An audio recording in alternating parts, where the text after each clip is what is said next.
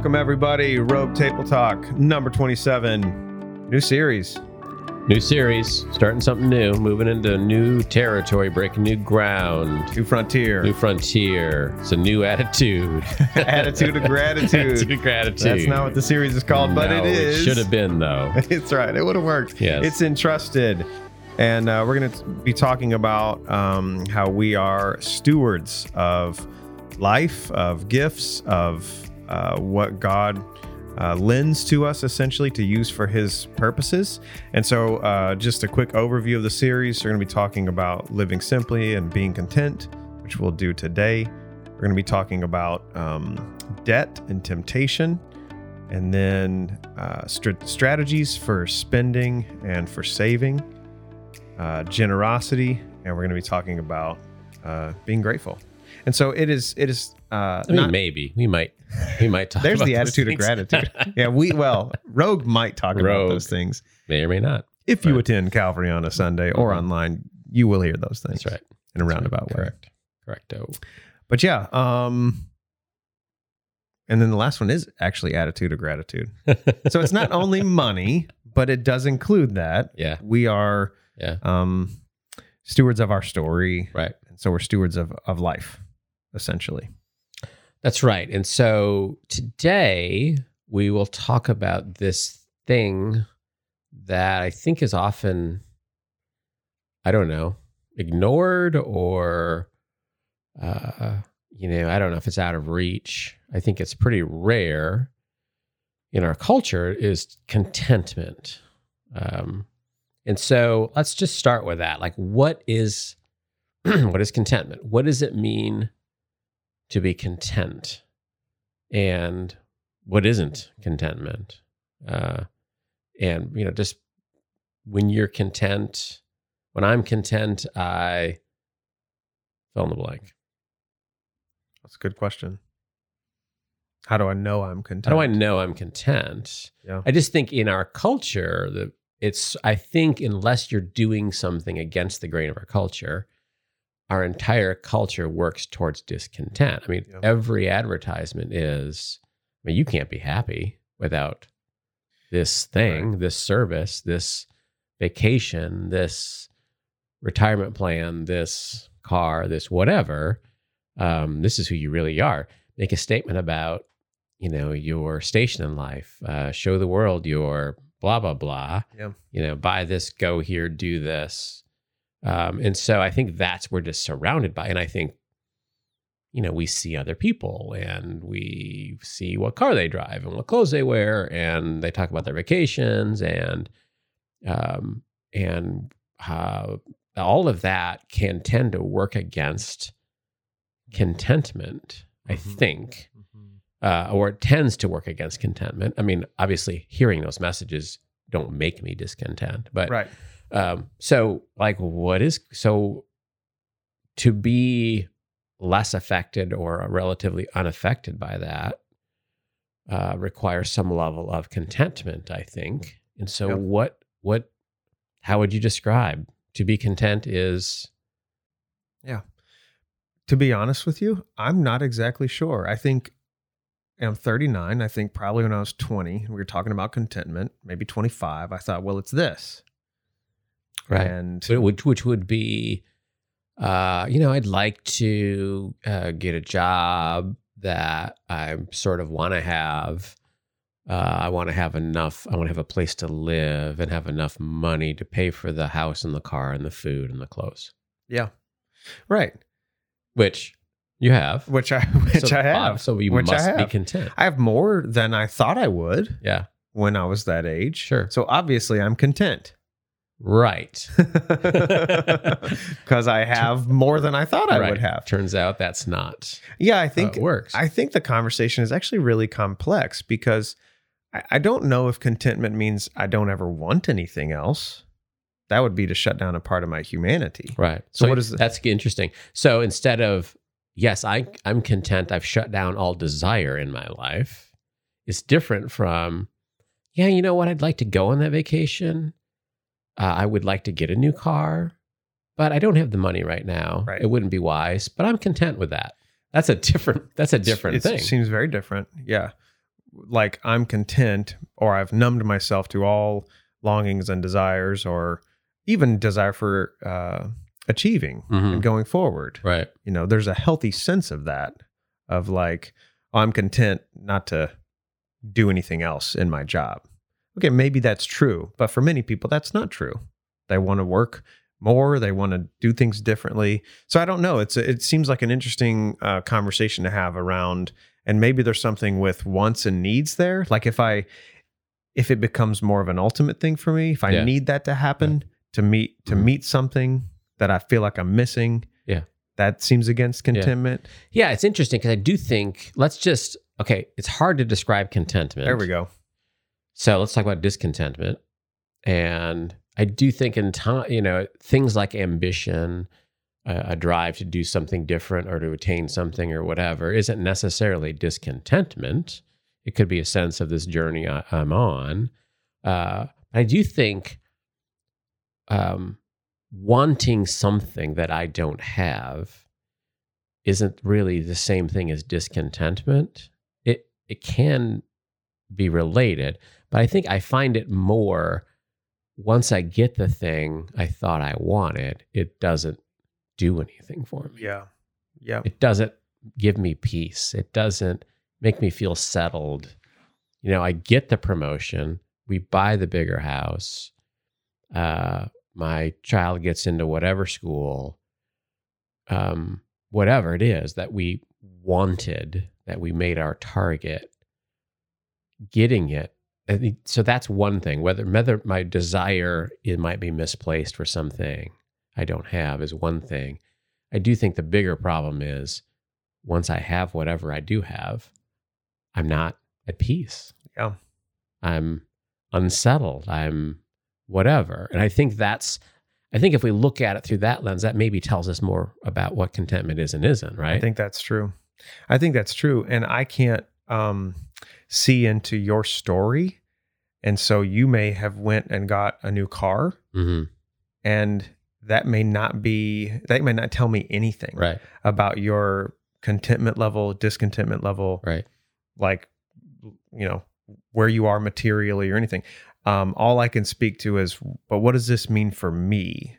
And so I'm formulating a kind of a bad, definition of contentment, but it has something to do with being resolved to have ultimate things answer your ultimate questions. That's good. Yeah, I think that's what it is. It is, am I satisfied with whatever it is the Lord has for me?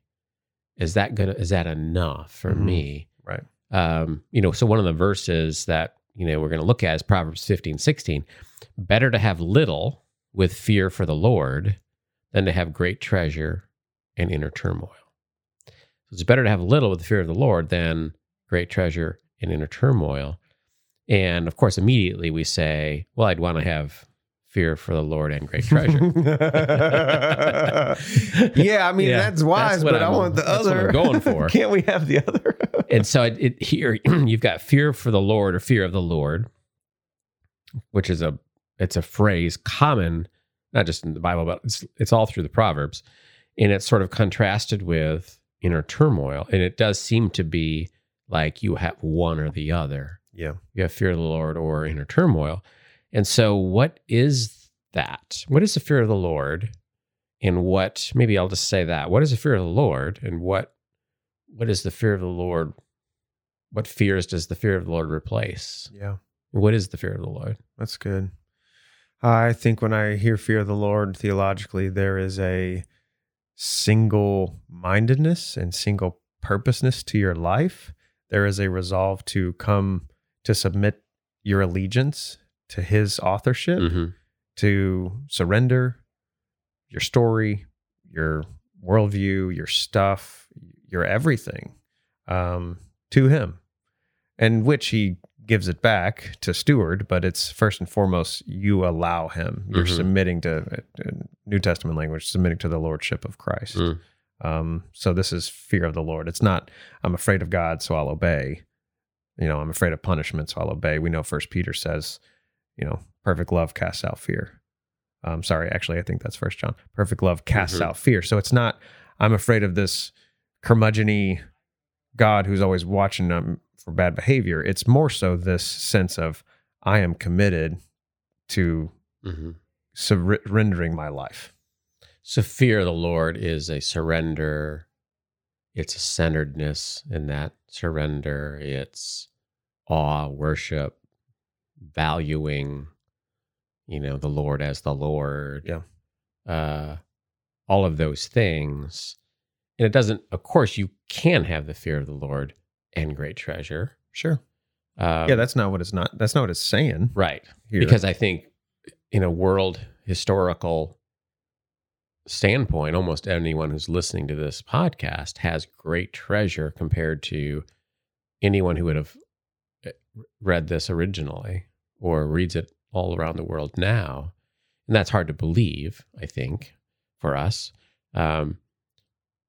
But if you have the fear of the Lord, there's this centeredness of your life that's what the center of your life is. Mm-hmm. And if you don't have that, or you're lacking that, or have little, then other things have to try to fill that void. Yeah. And that's what I think where discontentment comes in. The void he must fill, we try to fill with experiences, possessions, purchases, or for some people, probably not those things, but more the hoarding of the savings, like, the balance of the saving account keep going in. But it's the same sort of idea. Like, This is what I'm doing for security in life. This is what I'm doing for joy. This is what I'm doing for peace. Right. This is what I'm doing for purpose, for meaning. Meaning, purpose, value, significance, identity. Right. And that's where you're wonderfully illustrating the definition of, we're letting God answer those deep, deep questions about us to such a degree where stuff comes in and stuff goes, and that's okay. Right. And maybe we do have a great treasure, maybe we don't, and that's okay. Mm-hmm. We're content with God and the story that he's given to us, our certain plot of land. Right. We don't get to pick that. Right. We're all given an allotment of whatever portion of grace that is. And we just have to understand that and accept that. Yeah. So I think it's if I have that centeredness, then all of this can make some sort of sense and some sort of resonance. If I don't, the idea, and so let me finish that thought after reading the second Proverbs 19:23. The fear of the Lord leads to life, then one rests content, untouched by trouble. Mm. And the fear of the Lord leads to life. So this is the sort of the life we're supposed to have. The fear of the Lord sort of represents this Lord-centered, missional identity, life, community, all of this stuff that we hope is part of being in part of God's people. That should lead to contentment, because that's really what life is all about. And when I'm not content, then where do I look first? And what does that look like? And so let me go back to that. The first question is, given all of that, like, what do I even know when I'm not content? Like, if discontentment is ubiquitous and it's the water we swim in, how do I measure my level of discontentment? How do I even, what is, what I'm saying? Yeah. It's like, I don't know, it's like living in a place where that's always 100 degrees. At some point, you don't even call it hot anymore. That's true. It's just the temperature it always is. And I think in our world, do I think about, am I content? And if not, and it's a bigger question than money and possessions and stuff, because it could be, I'm saying my marriage is not making me happy, or my career is not making me happy, or whatever, the place I live is not making me happy. And really what I'm saying, I'm just not content. And probably fixing all of those things doesn't change. I wonder if you could even say it like this. It's not waiting until that to start living your life. Right. That's good. It's like, oh, well, when I reach this tax bracket, or we get that promotion, or we get that city, or we move to that neighborhood, or whatever it is. Like I'm living for that. And when I reach that, then I'll really start to like live. I'll start to, finally settle down and whatever, stop striving. And I think contentment is don't wait for that, whatever that is. Right.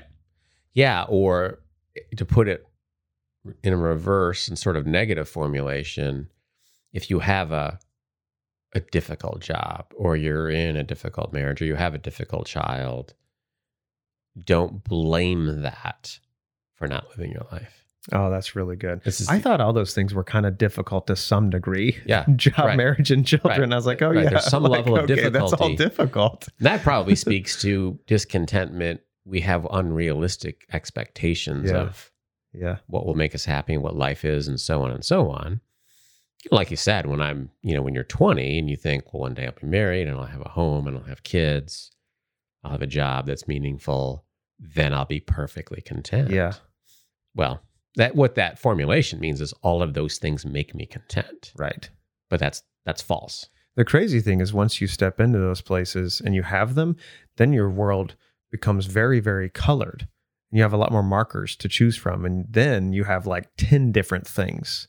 Stepping stones or things milestones. You never thought to be discontent about before, become potential. When I get those, then I'll be done striving and I'll start living. I just think now is the time to live. Engage with it. Whatever you have, now's the time to embrace that. Yeah. So it's interesting because one of the things that I think plays into this is the 10th commandment. Okay.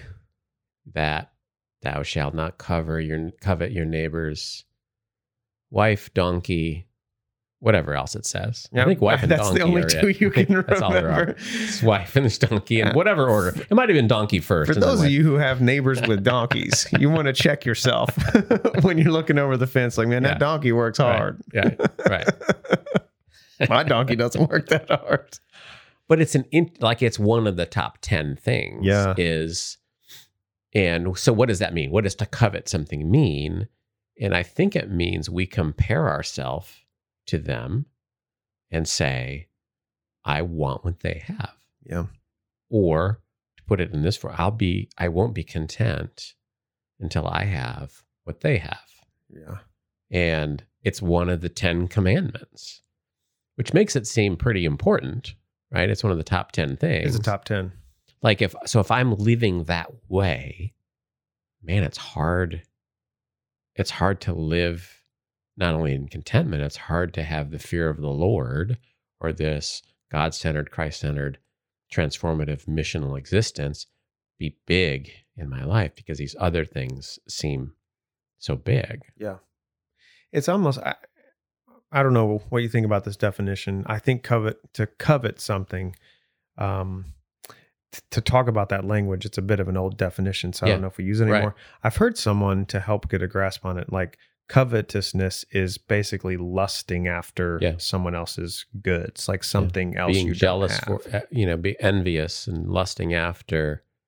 And so I do think, again, we live in a pretty covetous culture. Well, it's like, if you've ever experienced that, and I have, you're definitely not content. You know that. Right. You're like, it's a grief sense to you of, I've got to have this thing. They have it. And I need it. Right. And it's like, oh, wow, that's hell inside. Yeah. That's what with your first verse, Proverbs 15:16, that's inner turmoil. Yeah.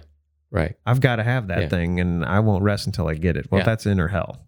Yeah. And so you can have great treasure, and all that needs to happen is your neighbor has something you don't have, and all of a sudden you've got great treasure and inner turmoil at the same time, because your great treasure doesn't mean, well, it doesn't make up for that. And I think we live in a culture that we started out by saying it cultivates discontent, but it really cultivates this sort of lusting after what your neighbor has. I was reading this article about, that the most rich and powerful prince of 50 years ago didn't drive a car, as nice as a Toyota Camry. Really? Oh, no. I mean, you think about it. There's no backup camera. There's no, Yeah. all this stuff that's sort of normal now. Like, so the normal bar just keeps moving up. It's the same with TVs. And, I remember when Nancy got married, we bought this Sony Trinitron.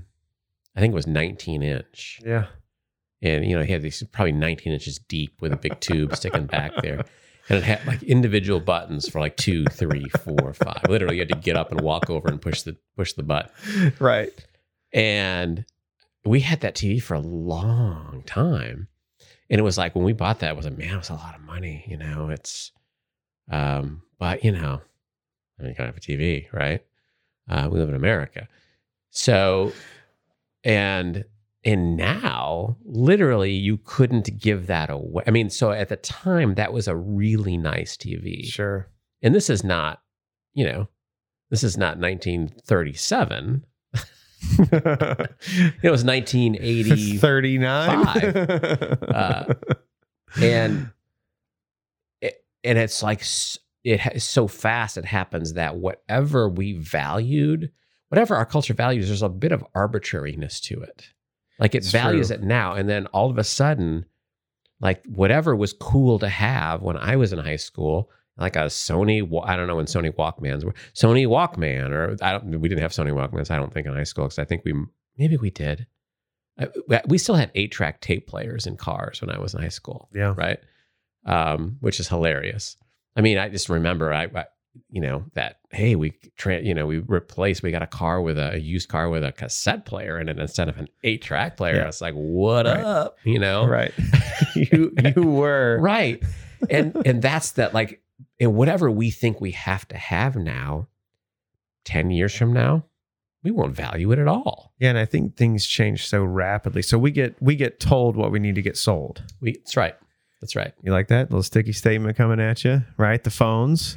So, well, that's the thing. Like, so iPhone 11 comes out. Thanks, Invisible Jacob. Yeah, and Jacob showed us his phone, and it's like, oh, obviously my phone is inadequate now. Yeah, it went from adequate to inadequate, and nothing about the phone or my experience of the phone changed. Like none of that changed. I still have the same phone. It works the same way as it did. A new model comes out, and it's now inadequate. Right. It has nothing to do with the actual adequacy of the phone. It's now there's something better. Yeah, something better. Huh. This is fascinating. Oh, so let me ask you this. What do you think, like when we're thinking big picture, mission of God, role of the church, we talked about vision last week, like how can contentment serve? Like we've talked about internally, how does it promote my own joy? Like it's a good thing to stretch your contentment muscles to develop those things, because I don't think it's just going to happen. I think you have to work at it. But collectively, how can contentment serve the mission of God? How does covetousness sabotage the mission of God? Like, what's the role there? Well, I think if you come at it from a few other words that relate to that, like for instance, am I living in? Am I owning the grace that God has given me? Am I identified by I am a person that has been given deep and abiding grace by God, and therefore I'm a person who is grateful, who is thankful for all that God has done for me, and paying an unpayable debt, and dying on the cross and rising again to offer me forgiveness and new life. And therefore, am I a person of forgiveness? And can I be generous with forgiveness? Can I be generous with grace? And can then I be grateful for all that God's done for me? And I think the answer to those questions seem to me to be directly related to am I valuing what's really important, and therefore am I content? Because if I'm able to appreciate God's grace to me and hold on to that, and to worship Him because of that, and to accept his forgiveness and give us forgiveness and be grateful, live grateful lives for all God has done, I don't know that I can possibly then be discontent. Yeah. And if I'm content, I don't know that I can be too far away from grace, gratitude, mercy, forgiveness, and generosity. If those are the things we tend to fill up the house with, there's not a lot of room in the house for discontentment. Right. I think the seeds of discontentment, maybe to put it this way, the seeds of discontentment or the evidences of discontentment are a lack of gratitude, lack of grace, lack of forgiveness, therefore a sense of entitlement, therefore a sense of FOMO, therefore a sense of whatever, focusing on what I don't have rather than what God has given me. Because I think that even that God has given me faith, faith is a gift by God's grace to believe in him. And the faith is the entree to forgiveness and new life and transformation. And if I have all of those and I'm sort of relishing all of those that I do or don't have the iPhone 11, is a much smaller deal than if I've sort of, all that's true, but I've sort of forgotten about it. Yeah. And I think that's where I think when we struggle with contentment and therefore struggle with issues of money, it mostly isn't about money. Right. No, and that's why when we're talking about, if we do talk about money in the church, we're ultimately talking about our affections, our heart, the battle that goes on there. Like, what does it reveal about me? Mm-hmm. And so that's the aim, is for human flourishing and wholeness. And the avenue to get there, the avenue to talk about those places in the heart, is often, even for Jesus, money, contentment, discontentment, greed, generosity, because I don't think there's a lot of gray in those conversations. God or mammon, right? Yeah, you they can expose. love one and serve one, and you have to hate, disregard the other. He's the only person who gets to genuinely, confidently put dichotomies, binary thinking in front of us. And we can say that's true. Yeah. It can't be one, it can't be both. It's got to be this or that. And we're, okay. Yeah. And so that which actually one is just, I love it when Jesus reinforces my point. Isn't that always? Where another way to think of that is just what we've been saying, that if I love mammon, in other words, if I'm devoted to it, worried about it, serving it, looking to it for joy, significance, meaning, pleasure, then I can't also do that with God. That's what Jesus is saying. It's true. Yeah. That if I look at my life and that sort of describes me with relationship to money and materialism and things and wealth, if that's sort of where I am, then I'm kidding myself. Yeah. If I really am saying, no, I just count on the Lord for everything and I'm just content in the Lord, that Jesus says that's not true. Yeah, you've deceived yourself, or I've deceived myself so much to think that penultimate things have actually answered ultimate things. Yeah. That's right. That's a good point. I do think that's because we can tell ourselves, well, there's nothing wrong with having money, and there's nothing wrong with this, and there's nothing, and it's true. Yeah. But I think C.S. Lewis said it. Penultimate is, second thing, and I think he talked about. I was hoping that what it meant, because I just throw stuff out sometimes. Second thing. That's right. Good. Great.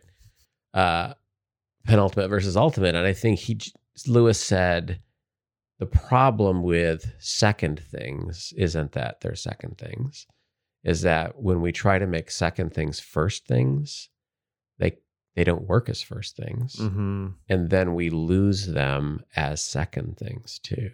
So we lose both. We lose both. The proper enjoyment of money, wealth, experiences, possessions, which should be smaller in significance to what is first, we actually lose that too, because we're asking too much of it. We're asking for it to make us content, and it can't bear the weight. It can't do it. That reminds me of Keller's book on idols, counterfeit gods. Right. And that's what he says, is when a good thing becomes an ultimate thing. That's right. So that good thing is a second place thing. That's a great point that you made. I think that's a really good part of the conversation, is that it's a good thing. Yeah, it's not evil. It's a good gift of the Lord. You have a nice house, you have nice stuff. That's fine. It's a good thing, but it's a second place thing. And when it becomes an idol is when we tend to make that an ultimate thing. Yeah. And that grants us our significant identity, power, pleasure, like the ultimate things. And then we lose both. We lose that because it can't bear the weight of it. Right. And we lose God, the ultimate, because Jesus said, can't be one or the other. Right. Yeah. And I think so. I think it's important to realize that's what Jesus is saying is when we look at it wrongly, money becomes a rival God. Mm-hmm. And you can either serve the real God or you can serve the rival God. We do not want to think of it in that way, right? Right. When we can serve the real God and have money, but we can't take that money and make it into a rival God. And God says, no, you're choosing one or the other. You're no longer really serving me. You're, one or the other. And I think that's, I think, are we totally honest with ourselves about that? Well, that's what I was going to say, because you asked that question earlier, like, how do we know? So on the spectrum of how do we know where our discontentment is? And so to put it in this analogy that we're using, we know we've put a good thing in an ultimate place if when we lose it or we don't get it, we're just go right to despair. Yeah. We're devastated. We're crushed by it. Right. We're crushed by not getting it. We know that's a, signal, red flag indicator of, okay, something's up. Yeah. Yeah. That's good. And then also, as I'm thinking about it, I don't, so all of this stuff, it's not like looking at houses on Zillow. It's called Zillow, right? Yes. It's not like that's wrong. But if that's like something you're doing all the time, well, it might be an indication of something. Yeah. It's not like following the markets is wrong.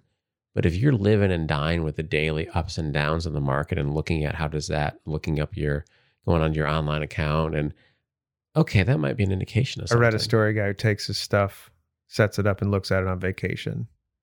Okay, that might be a problem. That might be a problem. Right. I mean, you need to take a look at that and say, what am I asking of this? And then how does that set me up for discontentment? Like if I'm always looking at the new this and the new that and the other that I'm not going to have and probably can't really afford, then it's how do I make it? How can I live with contentment in what I do have? Yeah. And I do think that we've gone to other parts of the world where people would look at our life and think, how could you possibly ever be worried or have a care in the world to be afraid of anything? Right. Right. And it's not a horrible question. It's right. In comparison, it's not a horrible question. But we are, and we do, because I think we put it in a place of something that it just can't do. One more passage that I think I want to get to that we can kind of talk through before we're done here. It's 1 Timothy 6. And Paul's writing to Timothy about, obviously, people in his church, and there's some people with some money, is what the implication here. There's some people who are doing pretty well. And 1 Timothy 6, starting in verse 6, but godliness with contentment is great gain. For we brought nothing into the world, and we cannot take anything out of the world. That's where that comes from. But if we have food and clothing, with these we will be content. But those who desire to be rich fall into temptation, into a snare, into many senseless and harmful desires that plunge people into ruin and destruction. For the love of money is a root of all kinds of evils. It is through this craving that some have wandered away from the faith and pierced themselves with many pangs. So, first of all, I love we brought nothing into this world, and we cannot take anything out of the world. Not just because it's become a saying, but it places contentment in a bigger story, that ultimately all this stuff that we're worried about will be meaningless. Yeah. 1,000 years from now, 10,000 years from now, 1,000,000 years from now, in eternity, all of this stuff, we brought nothing into the world. We're taking none of it out. Except godliness with contentment is something that will impact our eternity. So that's like, again, connecting it to the bigger story, like living with less things seems to make less sense if we forget about the bigger story. Yeah. But if you remember the bigger story, it's like, okay, well, it can make sense. But after that, the passage really is about desiring to be rich, the love of money, the craving. Yeah, I was hearing all those words kind of pop out. It's not about how much you have. Yeah. It's about desiring for more, senseless and harmful desires that plunge people into ruin. The love of money is the root of all kind of. So that's, again, it's the saying that sometimes you hear is money is the root of all evil. Right. But that's a misquoting of this verse. That's the love of money, which is worse. Mm-hmm. Because anybody can be guilty of the love of money. You can have little, you can have a lot, right? It is the root of all kinds of evils. And it kind of, given all of that, okay, you've been a believer a long time. I've been a believer a long time. Why do we love money? Yeah. I don't know. I mean, we love it, right? We love let's just be honest. Yeah, that's a part of the fallen human condition. I have a theory, and it may take us off, but just bring us back. It'll take me 2 seconds. I think there are certain things in the creation that have more power attached to them. And so their ability to try to quickly answer things for us about status and identity, they just have more potency. And I think sex is one, and I think money's another. And I think those two things in the world, obviously those are good things in and of themselves. They were a part of God's created order, but sin is a good thing twisted. Yeah. And so the fallen aspect of those, and you see it in money, there's something very, very powerful about it. Right. Yeah. And money might be,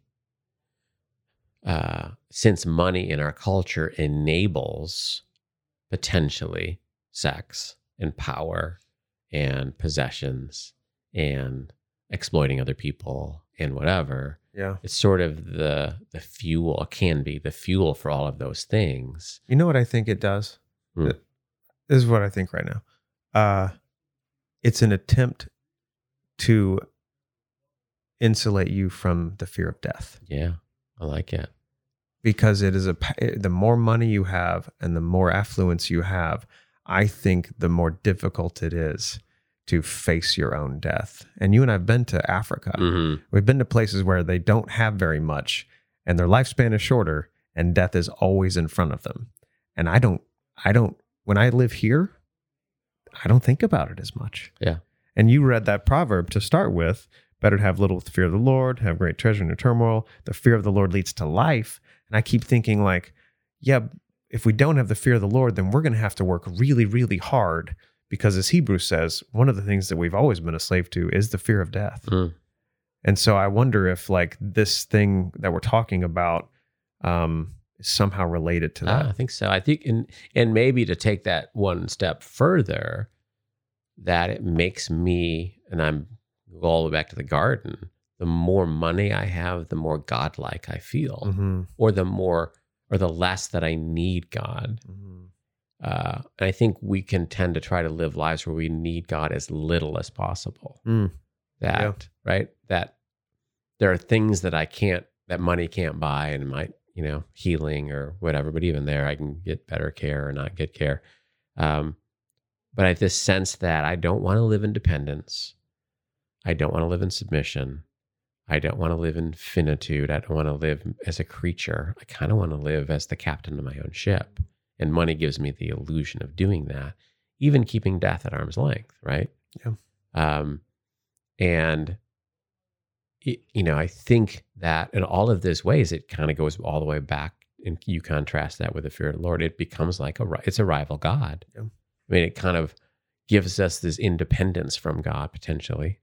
I mean, of course, it's ridiculous because he could snap his fingers and it'd all be gone. And, maybe sometimes that would be the best thing that would happen to us. So yeah, it's a powerful. All of a sudden now we went from contentment to talking about godlike properties and keeping the fear of death at bay. Yeah, because. But I think that's where it goes to. That's right. I think that's true. Yeah. Well, you look at 300 and something million people in our country, driven pretty effectively by a consumer market that counts on discontent. And I think we're kidding ourselves if we don't think we're impacted by that on a daily basis. Yeah. And what does it mean to live in that culture? And what does it mean then to live counterculturally? If living missionally means living counterculturally, isn't actual contentment super countercultural? Like if we were actually content, would people go, "What's your deal?" Yeah, I think so. I think it is countercultural. We want to figure out how to start conversations about faith. Live as a content life. There you go. People will ask you. Yeah. You don't have to arbitrarily force some conversation. Right. Be content. Yes. Jesus loves you, has a wonderful plan for your life. But if I'm actually living... But I'm very discontent, I can't tell you about that plan. Yeah, that's going to sound weird coming from me because you know me. If you're a stranger, I can maybe sell you on that. But I think that's right. I think one of the advantages of living in a culture that's drifting more towards secularism is if we sort of live God-centered life, fear of the Lord sort of lives and living, then therefore with contentment and the fear of the Lord leading to life, this flourishing. I think all of a sudden people will go, "What's the deal with that?" Yeah. And so that's why it's why we talk about this topic periodically in the church, is because it's a powerful thing, and Jesus talks about it a lot. And all through the Bible, it's talked about a lot, not just because, hey, we want you to give more money, which is often one of the applications of, talking about money in the church. And that probably is something that applies to most people, but it applies in this sort of realm is, are you gripping your money too tight? Yeah. And why? And what is that doing to you spiritually? And what is that keeping you from in terms of life of flourishing? So anyway, that's sort of what we're probably going to have that, just to sort of name the elephant in the room. When people hear this this is what they think. They've probably already thought it as they're listening, but I think we're going to focus more on the heart issue. And what is this doing to your heart? And what does freedom and flourishing look like? And freedom and flourishing probably goes hand in hand with generosity. Yeah. And so that's what we'll talk about. I'm not quite sure where we're going next week, but it's going to be somewhere along this pathway. And I think that's a question that we can leave this week with is, what does contentment look like for you? Are you content? Can you name your discontentedness? And what is that doing to your heart? And what do you do with that? So with that sort of probing list of questions, we're going to sign off. And, God be with you this week, and may He grow in your heart a fear of Him that is lovely and gracious and wise and full of faith. Have a great week. Thanks for listening to Rogue Table Talks, a Calvary Church Media Productions podcast. Be sure to subscribe and leave a review wherever you listen to podcasts.